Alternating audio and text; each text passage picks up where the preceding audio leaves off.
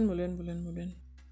So a friend of mine, Tsepo, who receives these messages, has been asking me to speak about the trials, the difficulties that men go through, because he says a lot of people don't really acknowledge that men also go through izinto ezibuhlungu. And I always struggle when someone is asking me to speak about something, because I always want to have reference when I'm talking about into.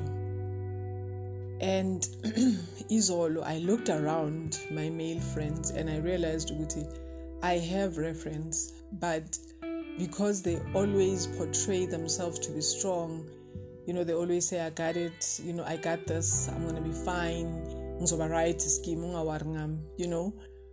So I take for granted what they go through. I take for granted the things they open up to me about, and I think they're okay. So as I was looking around my friends, my guy friends, and I realized there's one who raised umntwana and only found out when the child was 6 umntwanakhe. And that broke him, and that has made him not to trust women, and that has made him to give up on love and just have friends with benefits, because he can't trust and he doesn't want to put himself in a space where he will be invested.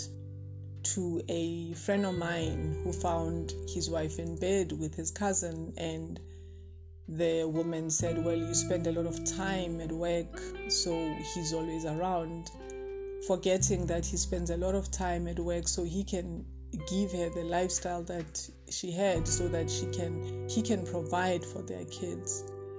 Just to guys who are in my life who are underappreciated and not valued, because they're not like other guys, they're not driving fancy cars, The fact that they're trying is diminished, it's not acknowledged, because there are guys who are doing better than them. So they're in a relationship where they're always begging, it's like they beg for attention, they beg for everything, because they're not making much money as other guys. To some of my friends who their women compare them to other men.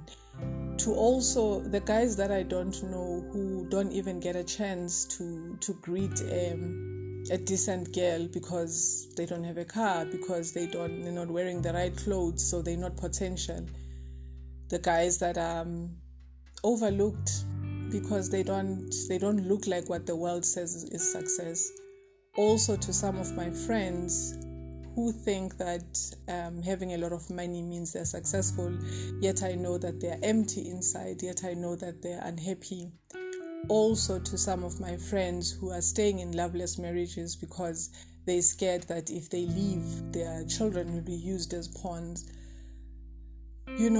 Also to one friend of mine who hasn't seen his daughter for the past 2 years because the relationship ended and this woman is fighting.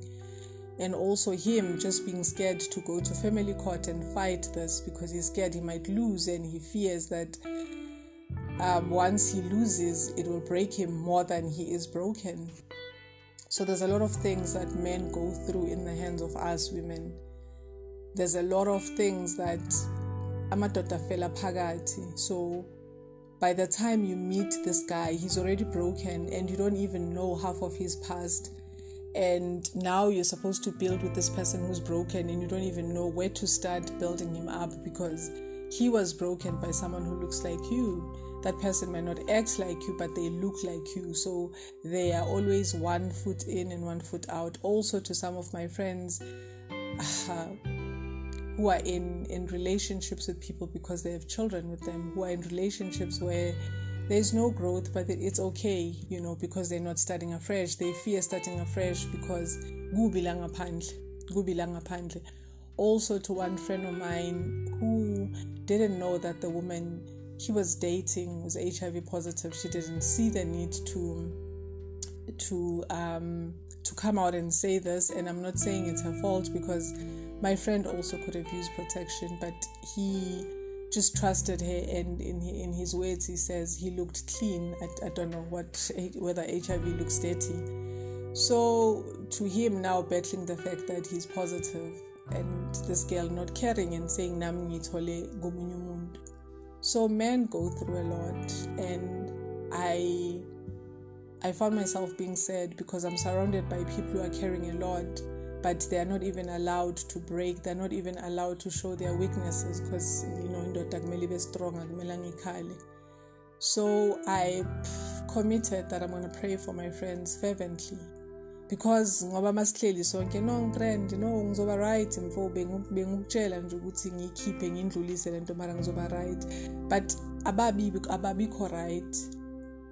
They mask it with alcohol, abanye mask it with abuse, abanye mask it with extra marital affairs, or just having a lot of girlfriends. Others mask it with sex. So I see you, every guy who's going through something, who's ever gone through something, who is still trying to heal. I see you, I hear you, and I understand, and please do know that I am going to be fervently praying for men in general, not only my friends. But if anyone in the group feels the need to stand up and pray for men, please do so. Let's come together.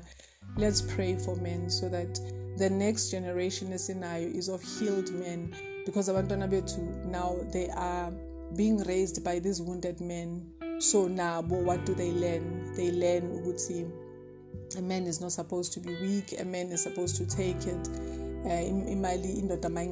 That means they are worthless, So let's pray so that the generation ezayo is better, is healed, is whole, and the generation ezayo doesn't harm men as much as some or most women, some of us have harmed men.